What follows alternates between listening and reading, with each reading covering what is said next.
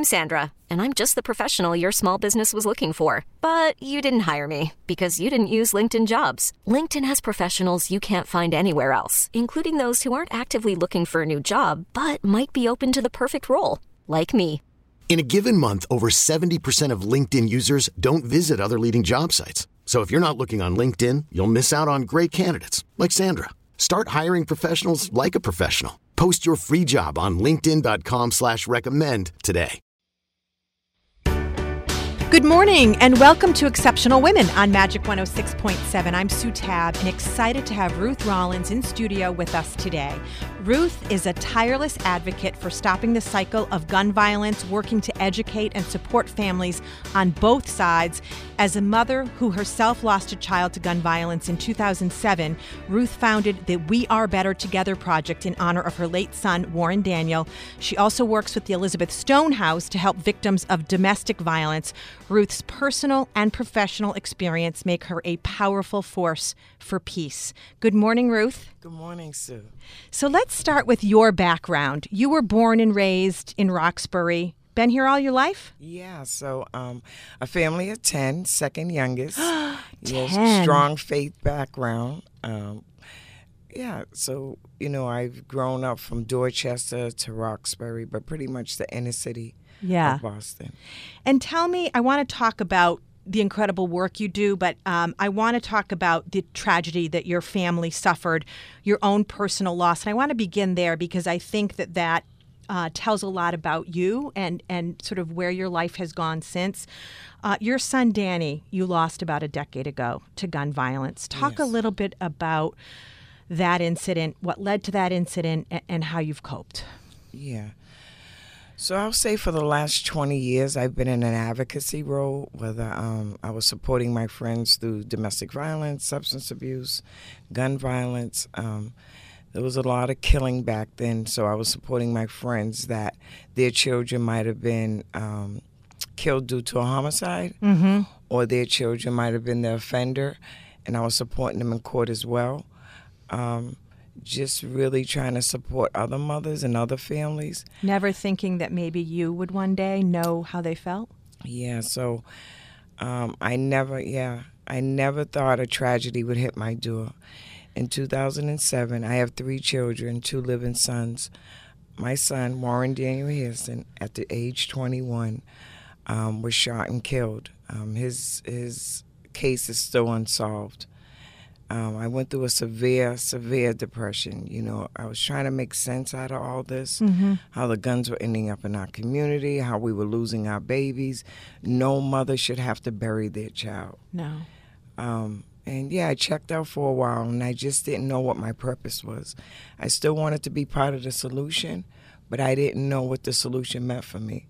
My son, my only granddaughter that he left behind, the only daughter that he left behind is my granddaughter. She was at age 3 then. She goes to Wellesley High, and she was my inspiration. How special is that bond that he had an offspring that he could leave almost as a gift to you?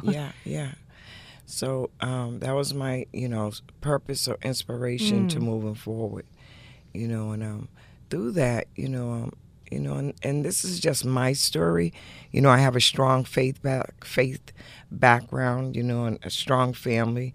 As a survivor, I was still trying to practice some type of forgiveness. I still wanted to be part of the solution, but I didn't know what that meant. I wanted to honor my son's legacy and continue to, heal one and make a difference in the community. So you started the Warren Daniel Hairston We Are Better Together project. Tell us about that. What's its mission and where is it today? So the Warren Daniel Hairston's mission is to educate and support and serve families on both sides of gun violence in order to break the cycle of violence and victimization. And I like what you say, both sides. You're addressing the family of perhaps somebody who had a son who murdered somebody or who was violent against somebody. And that's an important piece of the equation, I would imagine, because that family suffers just as much. Right. So I took my work from Stonehouse to domestic violence work, and what I realized as a community, we were suffering on both sides. Mm-hmm.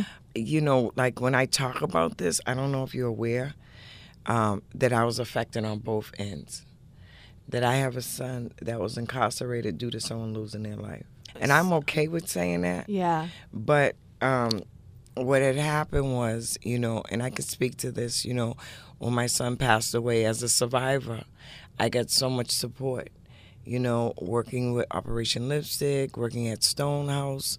I got so much support as a survivor, but I suffered in silence for 9 years. Mm. And it wasn't until I brought my truant into the room in regards to having a son that was incarcerated due to gun violence that I truly started, you know, my healing, you know, bringing my truant to the room. Because of what I realized, the only one that was working with offenders' moms was the Peace Institute.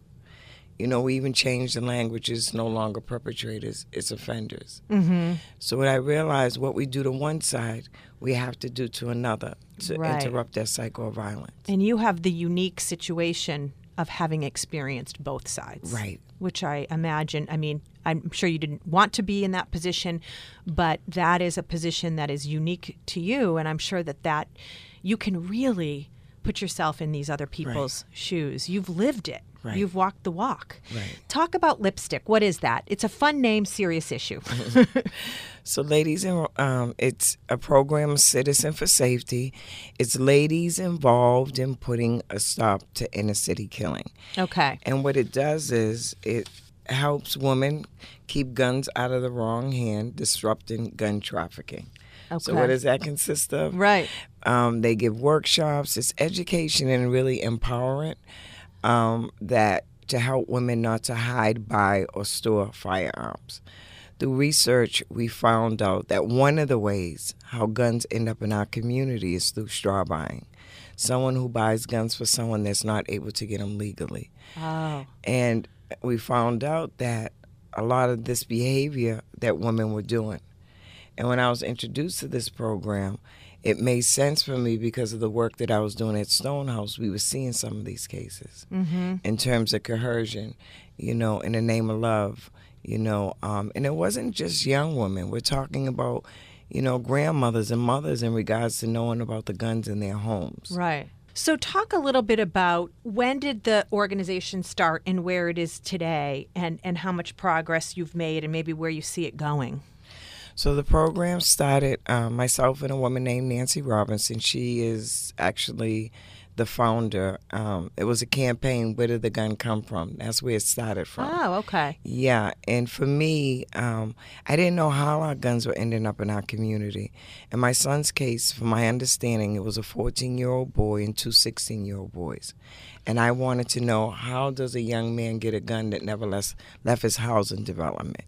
So the campaign really, you know, interests me, that I wanted to know, because most often when there's a killing or a shooting in our community, we tend to focus on the victim or the shooter. We never look at how these guns are ending up in our community. Right. So that was really like my buy-in. And then I was introduced to Lipstick, and, you know, I'm recognized as being a co-founder of Operation Lipstick. And when we started the campaign, we were in domestic violence programs, we was in substance abuse. We took it nationally.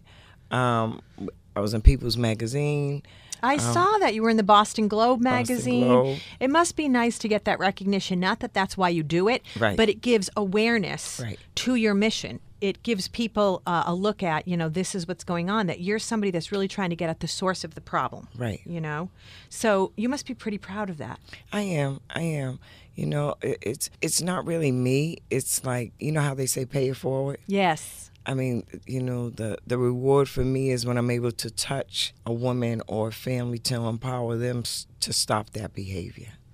If you're just waking up and tuning in, you're listening to Exceptional Women on Magic 106.7. We've been chatting with Ruth Rollins. She lost her own son to gun violence a decade ago and has been a tireless advocate for stopping the cycle of violence. She is the founder of the Warren Daniel Hairston We Are Better Together Foundation and a longtime employee of the Elizabeth Stone House. Let's continue. I want to talk a little bit about the Elizabeth Stone House. I know a lot about it, but maybe some people listening don't.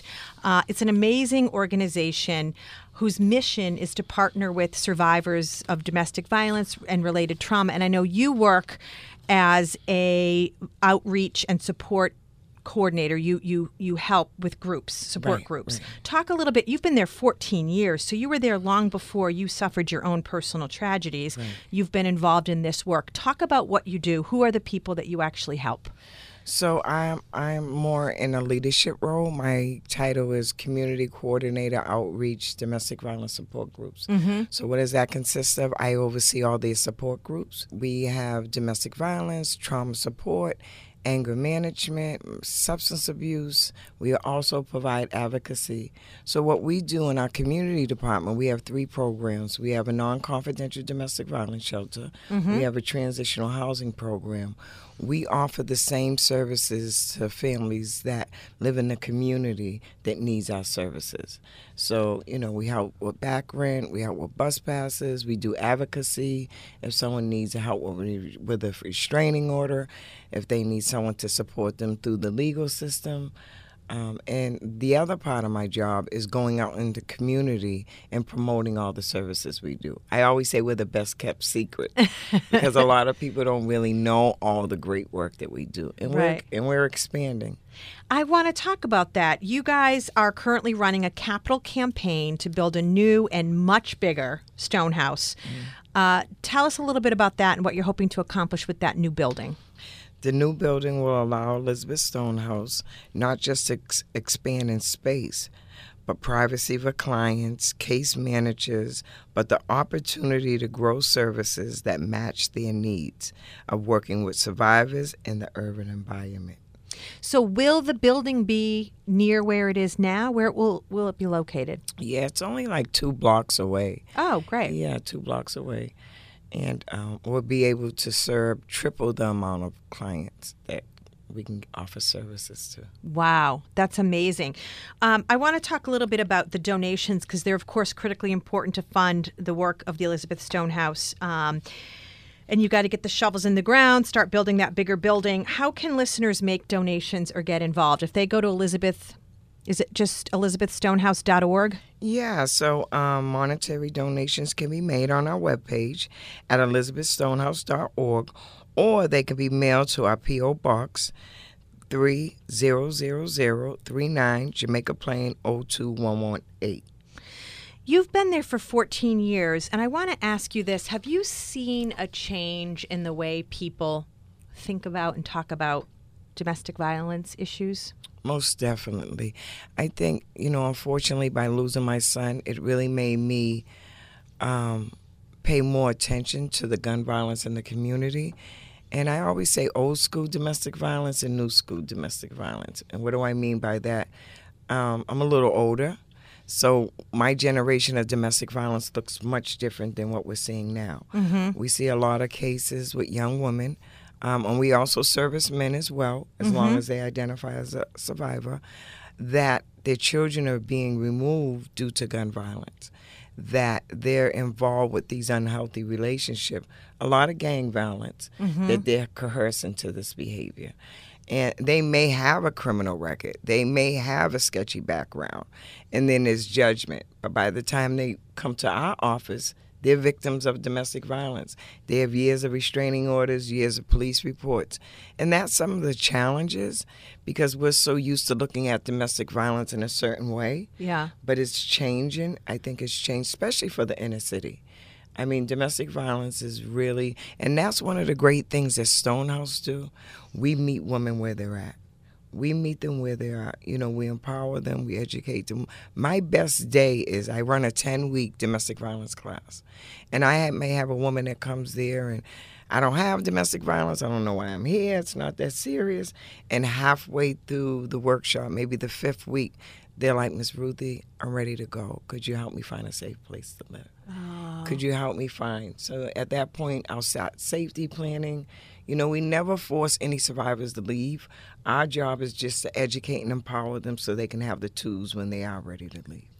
But it's amazing that you get to see that transformation, and that must feel, I mean, there's not many jobs where you get to see and feel and touch and talk to the people that you're making an impact on, and for you to bring them from a point where they say, this isn't existing in my life, to saying, yeah, I acknowledge that I'm a victim, and then beyond that, now I'm going to do something about it, is quite a process. So in the 14 years, you must have met some incredible people who have made some amazing transformations. Oh, yeah. We have so many. We have an event every year, You Matter Award, that we're able to bring some of our success stories back and speak. You know, it's one of our fundraisers, and we're able to hear how they transform their life based on after coming to Elizabeth Stonehouse. So, yeah, and being a person, you know, a pillar of the community, I'm always running into people. Yeah. Even if they didn't stay, they're like, thank you, Miss Ruthie, for believing in me. Thank you. You know, I'm still with them, but I still got your information. Yeah. So, you know, it's definitely one of the reasons why I get up every day to do the work that I do. I want to talk a little bit about what your personal experience has brought to your job. Do you feel like what you've gone through has changed? Like prior to your son, losing your son, do you feel like you relate to people differently than before? Most definitely. More compassion. Yeah. More compassion. I think when I went through that depression, like I said, this is just my story, and I know in this journey, as a survivor, we're all in different places. And I'm just so grateful to Elizabeth Stonehouse because they were part of my journey as well.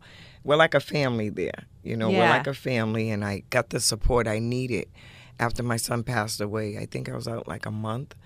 And it really helped me understand, because you have to understand where survivors are coming from. Like, a lot of people just think it's easy, just leave, get over it.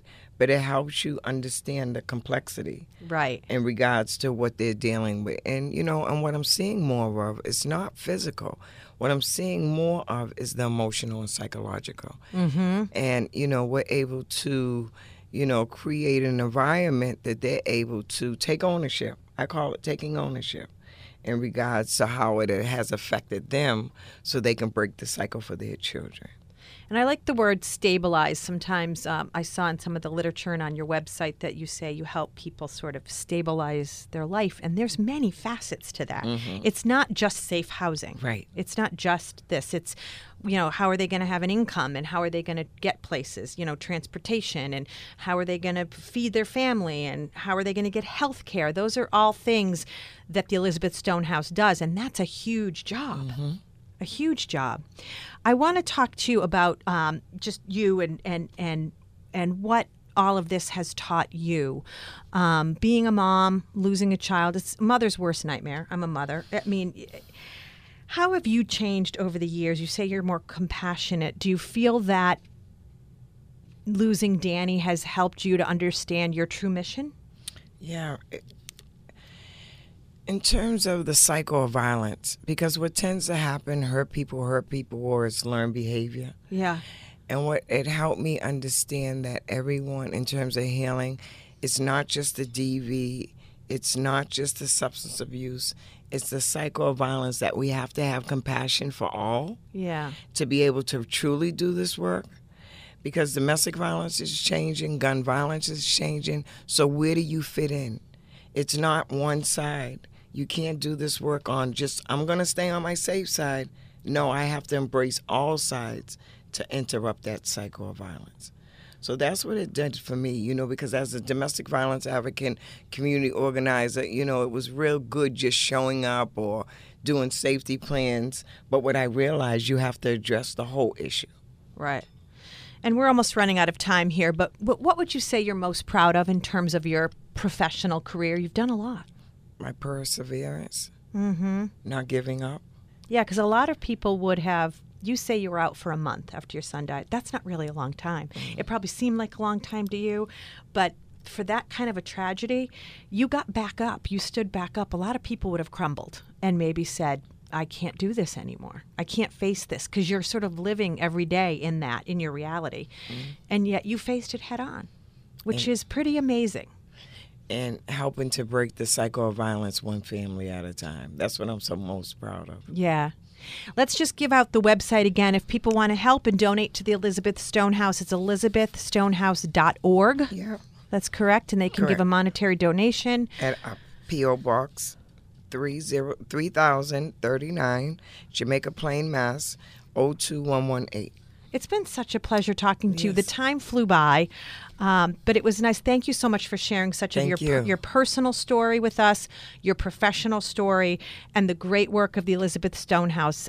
It's been a great time chatting with you. Thank you. Thank you to Ruth Rollins for being in the spotlight today on Exceptional Women. We so enjoyed talking with her about her work, both personally and professionally. I'm Sue Tabb, and you've been listening to Exceptional Women on Magic 106.7. Remember that exceptional women are everywhere. We talk to celebrities and authors and CEOs, but we are also interested in your neighbors, your coworkers, and friends who are quietly making an impact in their communities. Email us if you know someone you'd like to suggest.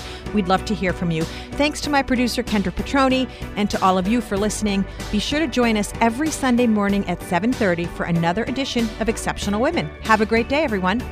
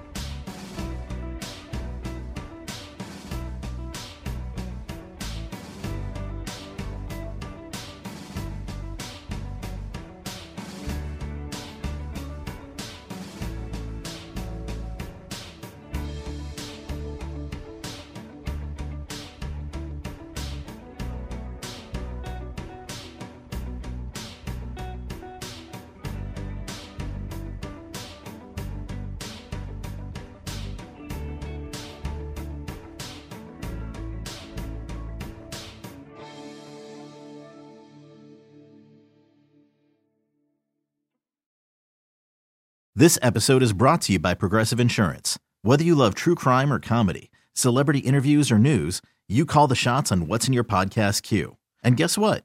Now you can call them on your auto insurance too with the Name Your Price tool from Progressive.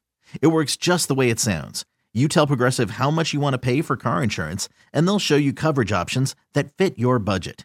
Get your quote today at Progressive.com to join the over 28 million drivers who trust Progressive. Progressive Casualty Insurance Company and Affiliates. Price and coverage match limited by state law.